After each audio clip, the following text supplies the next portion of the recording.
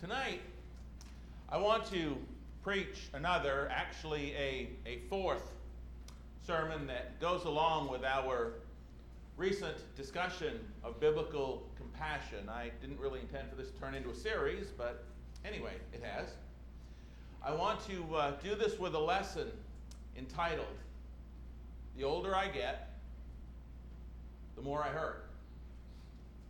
Now, we can chuckle about that, especially some of us that are a little bit older, because we know the older we get, the more we hurt. Certainly on a physical level, and I don't have to explain that to those of us who are of a certain age. But tonight I'm not talking about physically. Tonight I want to talk about that title line spiritually. The older I get in Christ, the more I hurt for those I see around me. Personally, I've been blessed beyond my ability to communicate over the last 37 years. I've had the God-given privilege of studying and poring over God's Word for the past 37 years, since Karen and I were baptized into Christ in April of 1985. And not only of pouring over His Word, but of preaching and teaching and sharing and proclaiming that Word in a variety of different forms and formats, in a lot of different places over the vast majority of that time. In the beginning, I wasn't raised in the church, as you know. Wasn't raised in the church, didn't even know about the existence of the Church of Christ.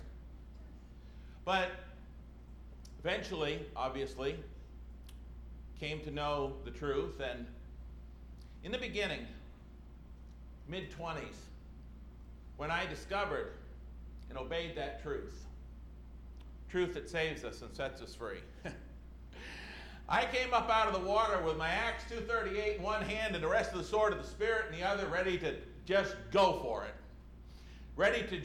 I was armed to the teeth. Like I said, I had my Acts 2:38 and my rest of the sword of the Spirit. I was ready to just get out there and go to war with the one weapon which we simply cannot lose with in 2 Corinthians 10, verses 3 through 5, that being the Word of God. I was ready to get out there and just fight and take names later. You see, maybe a little bit difficult for some to understand who've always had the blessing of growing up in the church, that for some of us who didn't, when we first discover that truth, especially if we have been misled on what it takes to be saved, we finally become Christians. We come up out of that water right on fire. Problem with fire is it can burn people. But when you come up like that and ready to just go for it, sometimes in your zeal, you don't always consider those in opposition to that message to be real human beings. You don't always look at people first and foremost in light of their weak, wounded, lost, and hurting souls. You simply look at them as foes to be confronted and either conquered or converted. Some of you understand that because you didn't grow up in the church. But over the years, whether you're raised in the church or not, if you stay faithful, if you study God's Word, if you strive to be humble, if you allow the Word of God to work into your heart the way it should, seeking to become more and more like the Lord Jesus Christ on a daily basis, not perfectly, but always striving to do that, you begin to see people. You begin to view things like the lost and hurting and the weak and the sinful, sin-damaged souls a little bit differently. You begin to look at them a little bit more maturely and a lot more compassionately. And hopefully, you begin to look at them a little bit more like Jesus as he entered Jerusalem, particularly in Luke 19. I'm going to ask you to turn there to Luke 19. You begin to see souls as Jesus did, as he wrote into Luke 19, where for only the second time in all of Scripture, it is recorded that Jesus wept.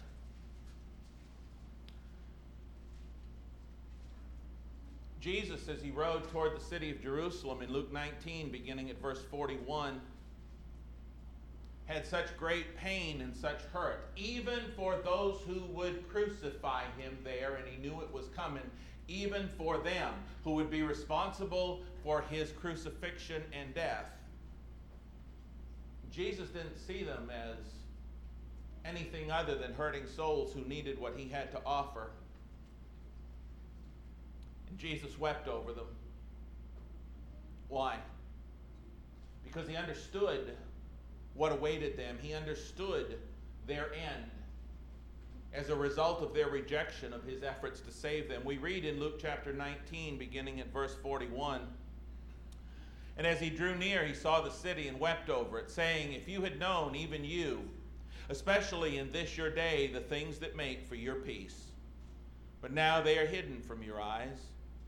For days will come upon you when your enemies will build an embankment around you, surround you, close you in on every side, and level you and your children within you to the ground. They will not leave in you one stone upon another.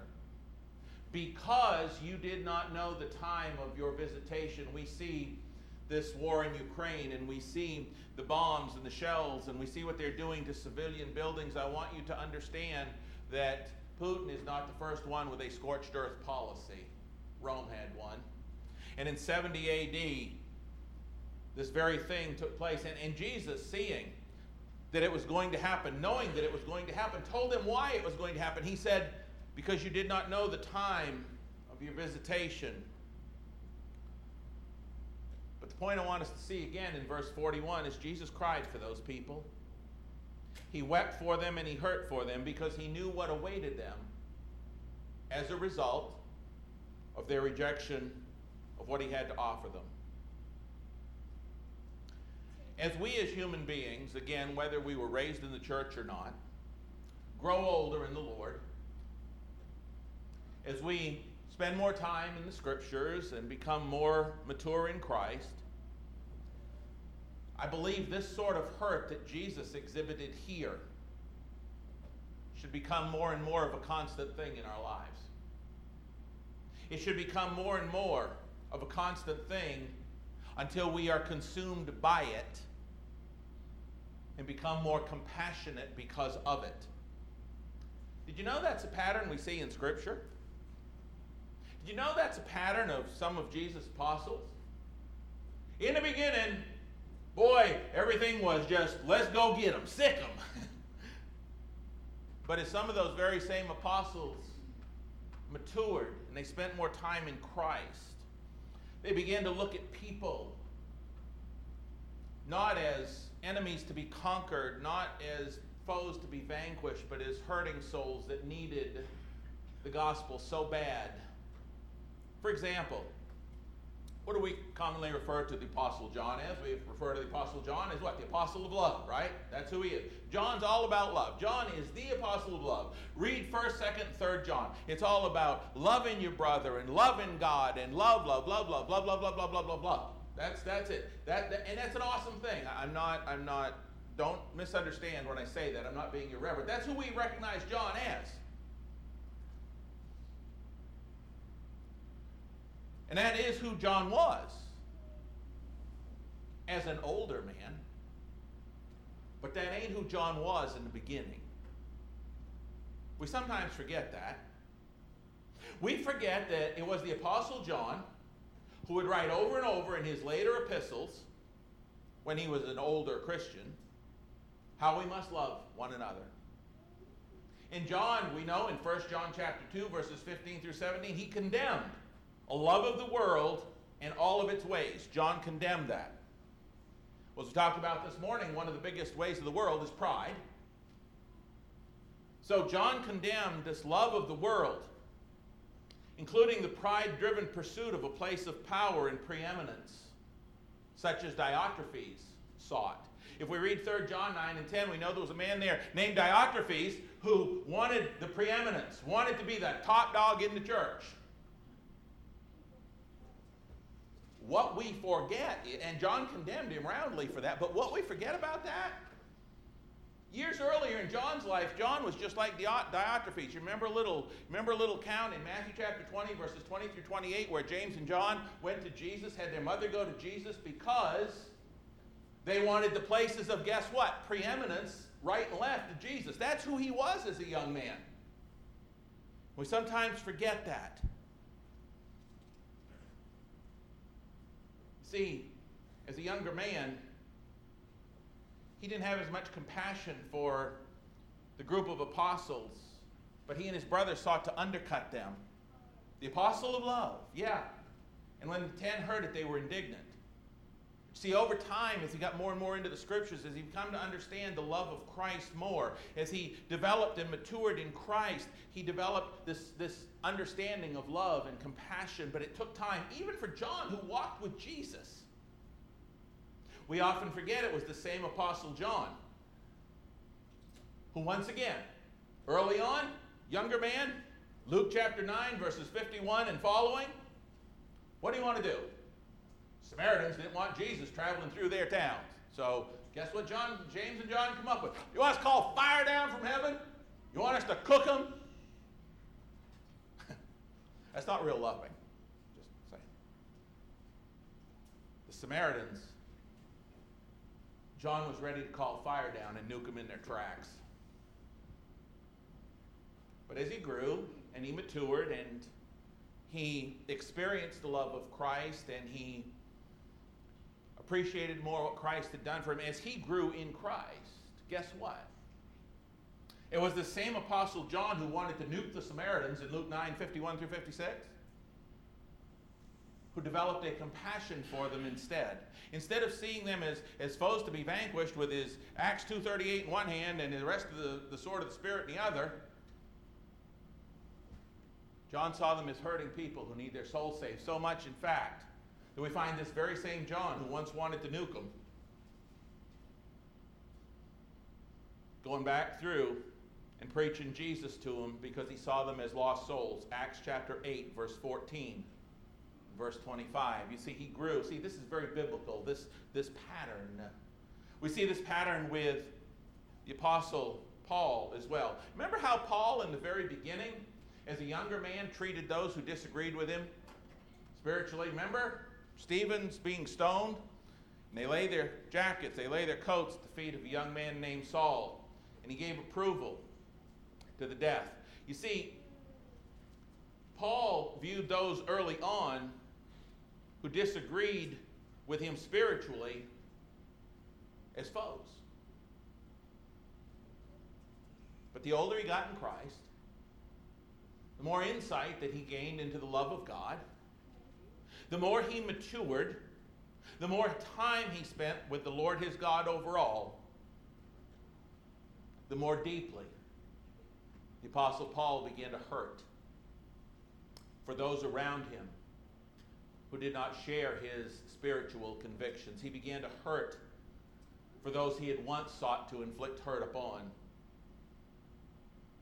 In fact, just like David in Psalm 73, Paul came to know and to fear and to hurt unspeakably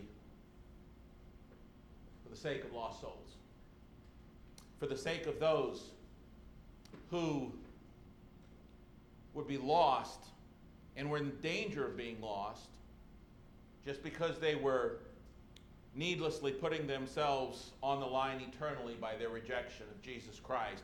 Paul was pained by those people. Paul broke his heart. Turn to me to Romans chapter 10. The older they got, the more they hurt for the lost, for those who would not accept Christ, for those who did not share their biblical, spiritual convictions. Look at what Paul says. You can just see this older apostle's heart breaking for these people. In Romans 10, he says, verses 1 through 3, he says, "Brethren, My heart's desire and prayer to God for Israel is that they may be saved. I bear them witness they have a zeal for God, but not according to knowledge. For they, being ignorant of God's righteousness and seeking to establish their own righteousness, have not submitted to the righteousness of God. He said, my heart's breaking for these people. The same guy who earlier would drag off Christians and want to cause them to blaspheme, and he was exceedingly angry against them, Acts 26, 9 through 11. For those who did not agree with his religious convictions, but he gets to a point later on, as he grows in Christ, and he becomes a Christian, and he grows in Christ, he gets to this point where he's just hurting for people that can't see what he sees. Back up a chapter to Romans 9, and he says this in the first few verses. He says, I tell the truth in Christ. I am not lying. My conscience also bearing me witness in the Holy Spirit. I want you to notice that he lists three things here. He said, this is how serious it is. He didn't just say, oh, by the way, I hurt for people. He said, I'm telling the truth in Christ. I'm not lying.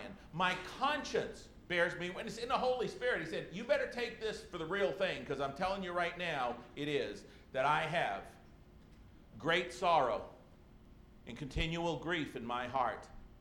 For I could wish that myself were accursed from Christ for my brethren, my countrymen, according to the flesh, who are Israelites, to whom pertain the adoption, the glory, the covenants, the giving of the law, the service of God, and the promises, of whom are the fathers, and from whom, according to the flesh, Christ came, who is over all and eternally blessed. He said, my heart's breaking for these people. He said, I could wish that I were cursed and cut off from Christ if it would save them. Now remember, Paul was very familiar with what it meant to be a Christian. The older he got, the more compassion he expressed and the more he hurt. He hurt for the church. Paul wrote to the Lord's church in Corinth in the first century in 2 Corinthians 2:4. He said, for out of much affliction and anguish of heart I write to you with many tears, not that you should be grieved, but that you might know the love which I have abundantly for you. Paul said, I'm writing in tears. His heart was broken. He was full of compassion for their struggles because he loved them so much. He would tell us in 2 Corinthians 11:28 of his deep concern daily for all the churches.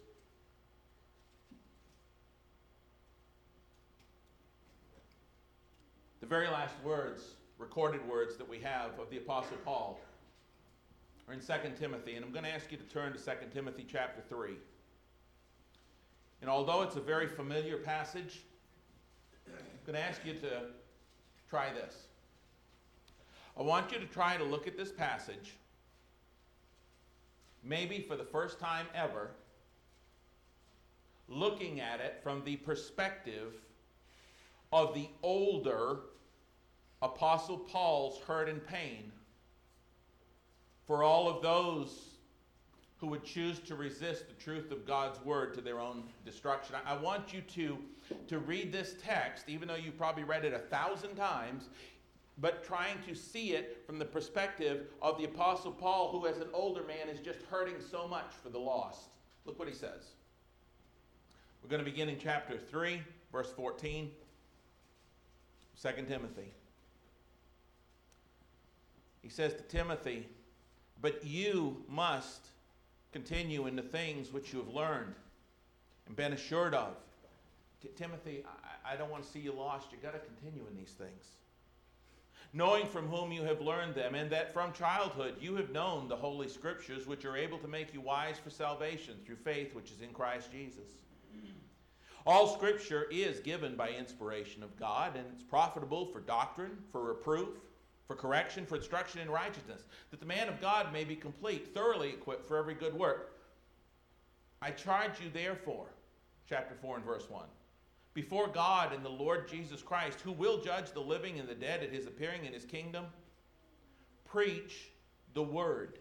Be ready in season, out of season, convince, rebuke, exhort with all long-suffering and teaching. Timothy, we got to save the lost. Timothy, you can't afford to lose your salvation. And we've talked in a recent sermon about the gist of 2 Timothy being to encourage young Timothy to hold on to the faith in some of his struggles. And so we've talked about that. But what I want us to see here is Paul, if you look at this through the eyes of an aged apostle who wants his countrymen to be saved and wants everybody to be saved and wants everybody to come to know God, he says, Timothy, teach them the word. It's the only way. It's the only thing that's going to give them salvation. Timothy, you've got to keep preaching the word.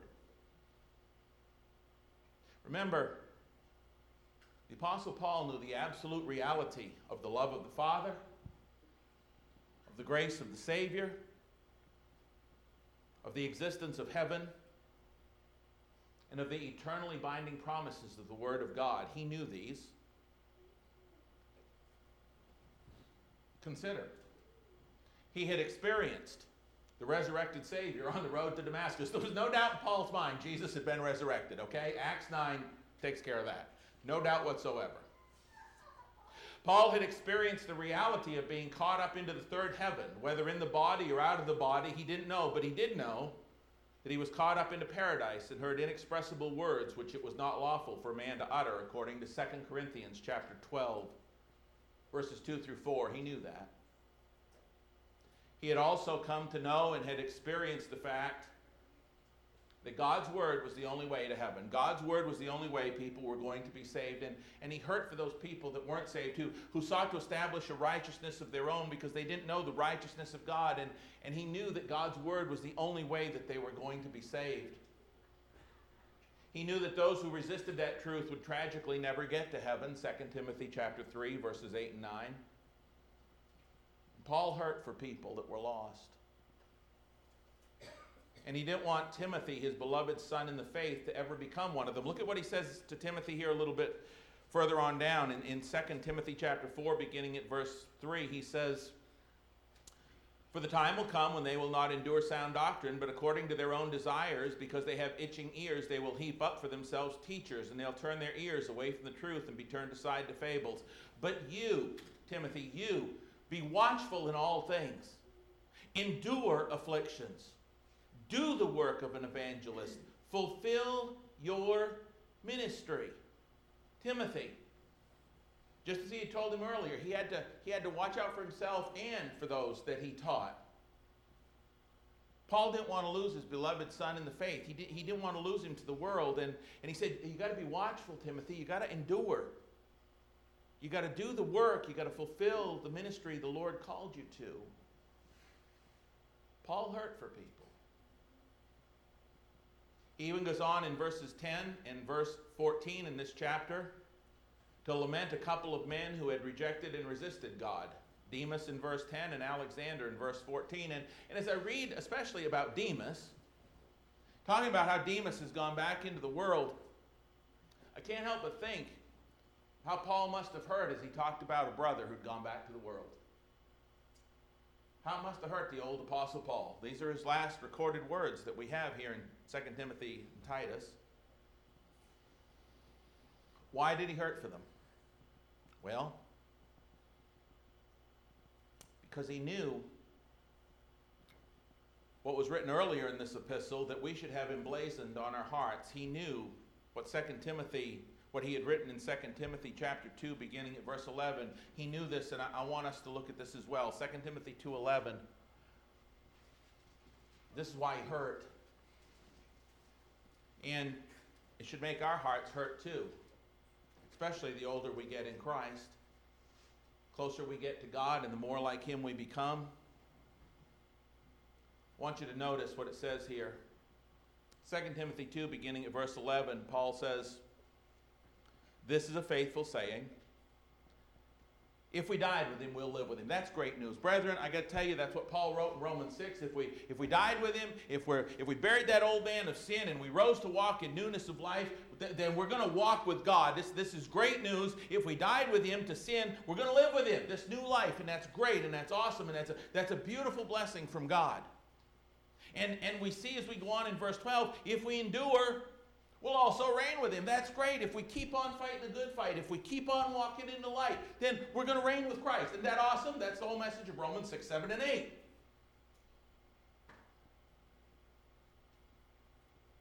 But as good as that is, as strong and positive and beautiful and a blessing as that is, the next few lines are just as intense on the other side of things.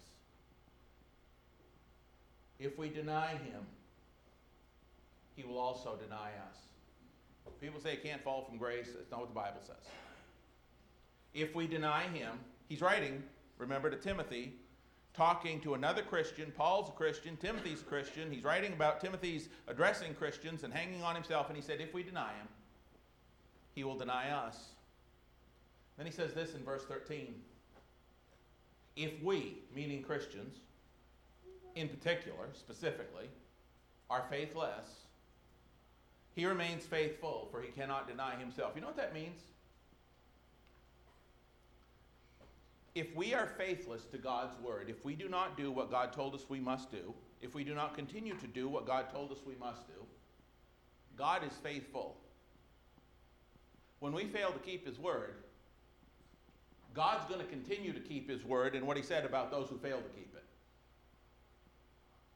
it. If people don't do what God said, if we are faithless, if we don't operate by faith which cometh from the word of God, he's going to remain faithful, for he cannot deny himself. That's not good news if we're faithless. That's as bad as it gets.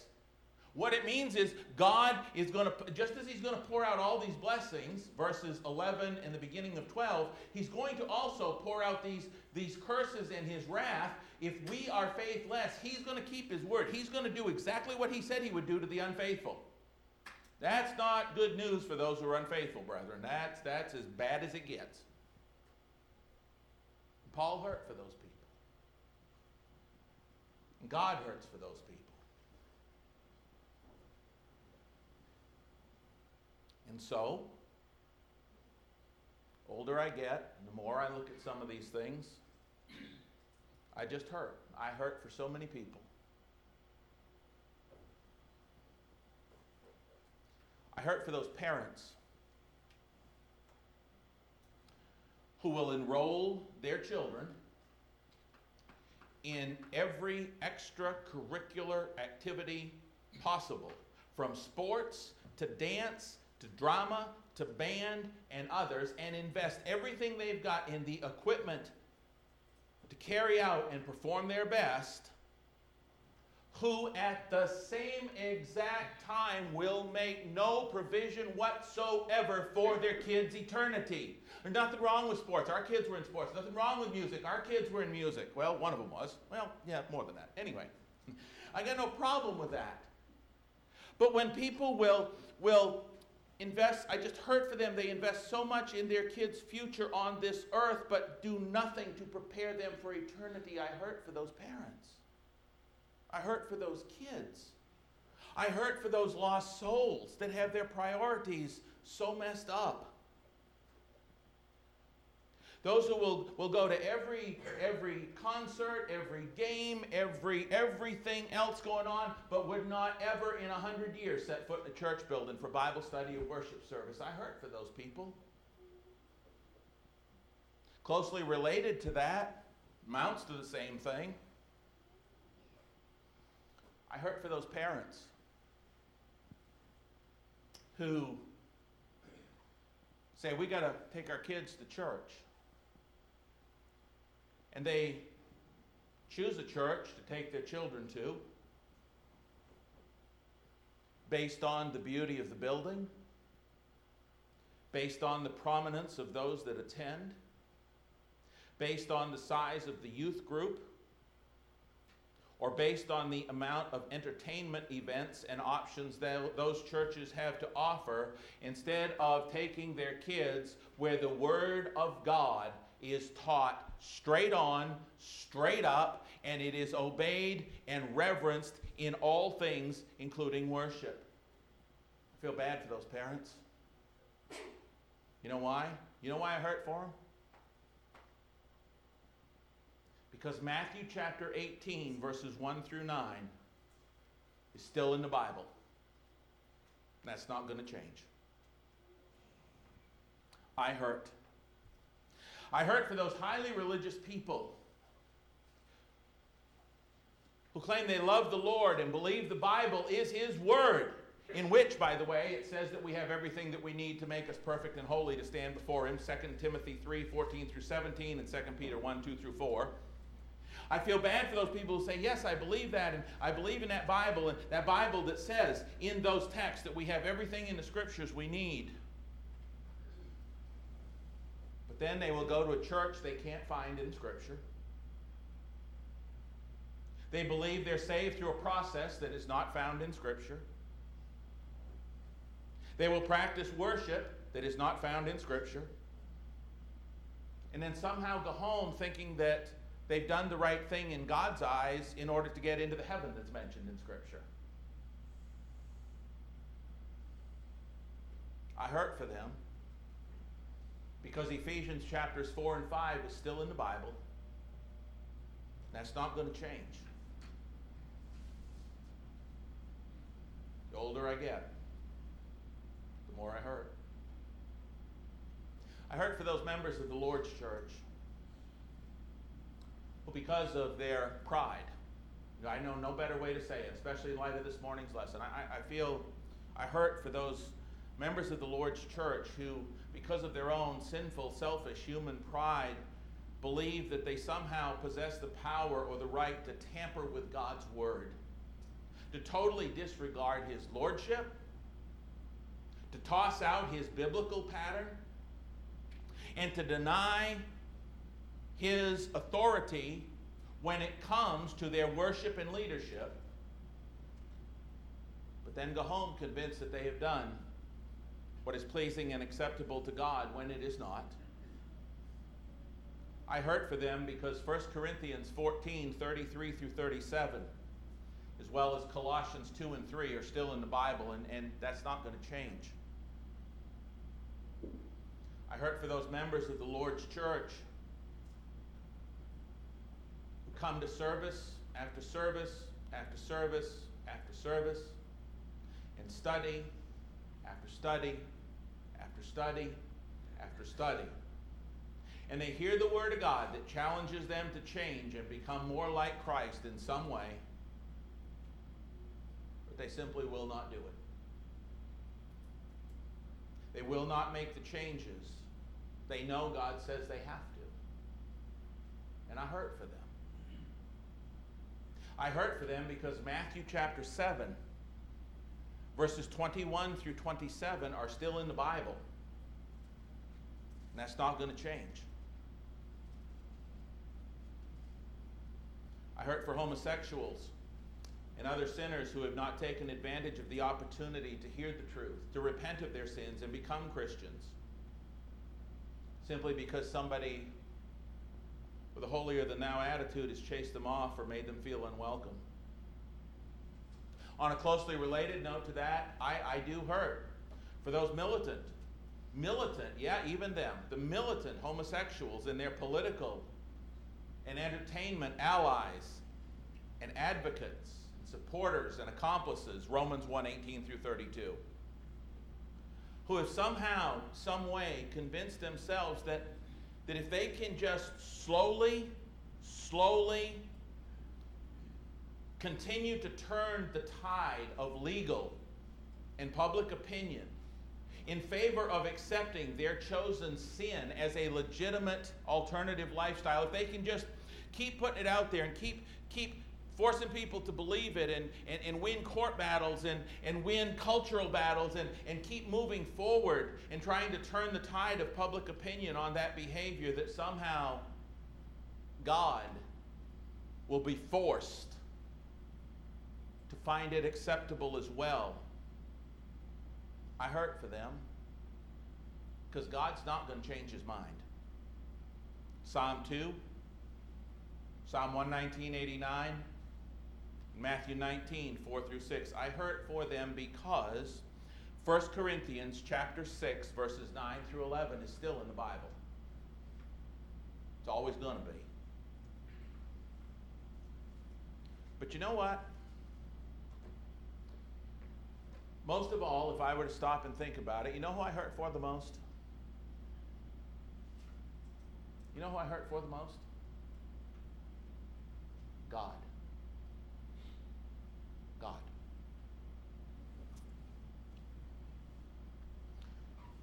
Appreciated the prayer earlier that Mark gave. The Bible tells us in Romans 1 that by the creation we can know the invisible attributes of God. God has made himself clear. God has created this earth in all of its beauty. He has laid the foundations. The heavens are his handiwork, and they declare his glory and praise. God has proven that he is God. And God had a plan even before he did all of that, because he knew the messes that we'd make and the sins we'd get into. He had a plan to redeem us by sending his son. And he carried that out, as we've been talking about in the adult class. And God's put everything in place. And he's given us his word. And in his word is everything that mankind needs to know to stand perfect and holy before God. Is that right? God's done it all. God's given it all. The only thing that God cannot do is force us as puppets to make up our minds whether or not to follow him. But everything else he's done, he's made it so easy. He's made the truth so simple and easy to understand. He's given everything. He gave the crown jewel of heaven in Christ Jesus our Lord. He's given it all.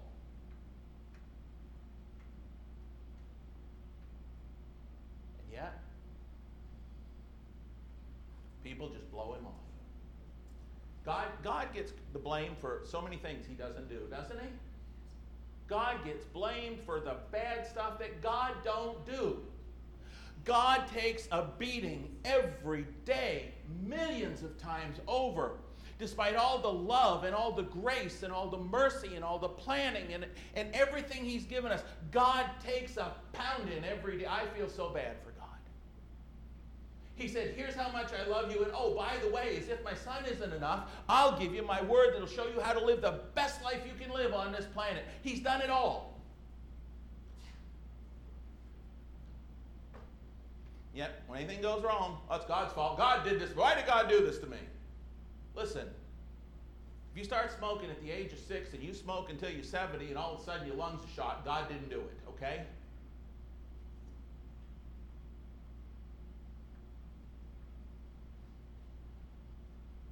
While I hurt for those who refuse to humble themselves in obedience to the Lord God Almighty, while I hurt for those who just won't come to him, who just refuse every wonderful thing he's given us, and while I hurt for God himself, there's one hurt that I don't ever want to experience, and that is to hurt God and myself in the worst way possible. What is the worst way possible? If you as a parent have ever lost a child, you know what that is. I don't ever want to walk away from God. Ever. I don't ever want to give him the pain after all he has done for me of disowning him, of crucifying him over. That's what the Bible says. Turn with me to the passage. Hebrews chapter 6. Turn there, please. I want you to see this. Jesus went through so much the first time he was crucified. He doesn't need me doing it to him again. Hebrews chapter 6, I don't know how it's possible to hurt God any more than this. Verses 4 through 6, for it is impossible for those who were once enlightened and have tasted the heavenly gift and have become partakers of the Holy Spirit and have tasted the good word of God and the powers of the age to come. In other words, if you're a Christian, it's impossible to, if they fall away, verse 6, to renew them again to repentance, since they crucify again for themselves the Son of God and put him to an open shame. As we talk in the adult class about the shame that Jesus experienced on the cross, as we talk about the public display that was made of him as he was crucified that Friday morning, the Bible says that if we who have become Christians turn our back and throw him away, we've crucified him again.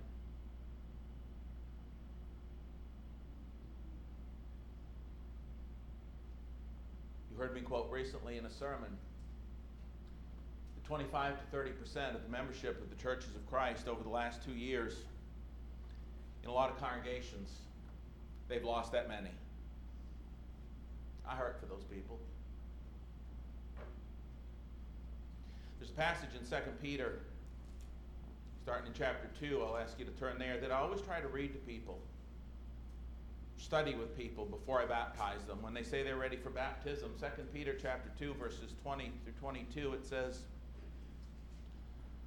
"For if after they have escaped the pollutions of the world through the knowledge of the Lord and Savior Jesus Christ, they are again entangled in them and overcome, the latter end is worse for them than the beginning. It would have been better for them not to have known the way of righteousness than having known it to turn from the holy commandment delivered to them. It has happened to them according to the true proverb, a dog returns to his own vomit, and a sow having washed in her wallowing in the mire." This text tells us that if we become Christians and then we turn back and we throw it all away, like we're just reading in Hebrews, if we turn it and we go back into the world and we go from being a child of God to one who has walked away and come back and become a child of the world, and we've caused God to lose a child, says that we're going to be worse off than if we'd never come in the first place. I have shared and studied this text with people before I baptized them into Christ. This is how serious this commitment is, right here. I have studied it I've seen them baptized by myself or anybody else.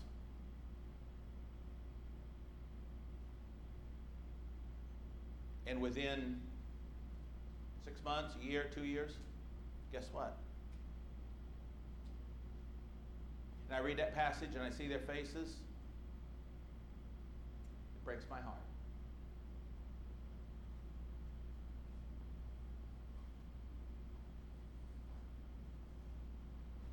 There is a little good news tonight.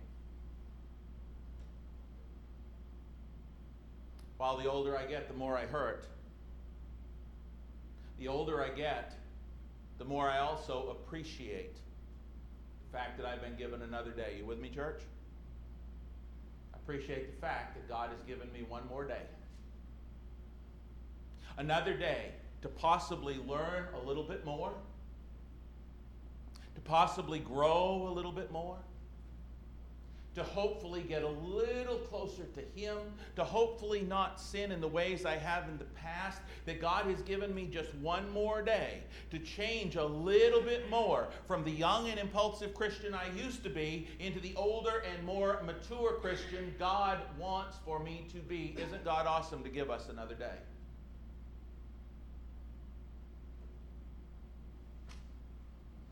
I am also grateful that God in His great grace and mercy has given and allowed me to have, and has used the saints here in Shoto over the last 3.5 years to help me to grow in Christ as well, to hopefully train and help mature me a little bit more in Christ. I've learned some things about Christ, about myself, the last 3 years around here, 3.5. And I am grateful for all of you and your contributions to those things. Hasn't always been easy, but then the disciplinary part of the process never is, Hebrews chapter 12, as I preached not too long ago. While the older I get, the more I hurt, the older I get, the more I appreciate the fact that I have been given another day as well in order to try to possibly talk to somebody about Jesus. Another day to hopefully reach out to some of those I hurt for because they're lost about the Lord and His love and His grace and His word, so that just maybe some of those that I have hurt for, I can rejoice over as they are baptized into Christ. Would that be awesome? And each new day that God gives me is a new day, and I am so grateful to maybe turn that hurt into that rejoicing.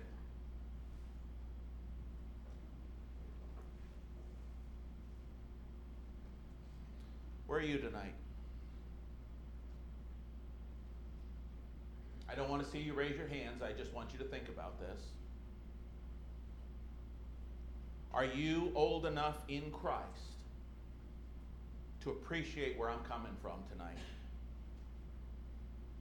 Are you old enough in Christ to appreciate how much I hurt? because you hurt the same way. Because you hurt for the same folks. Just like the Apostle Paul did. Just like our Lord Jesus Christ hurt for them that morning when he prayed, Father, please forgive them. They don't know what they're doing. They don't know. Do you hurt like that?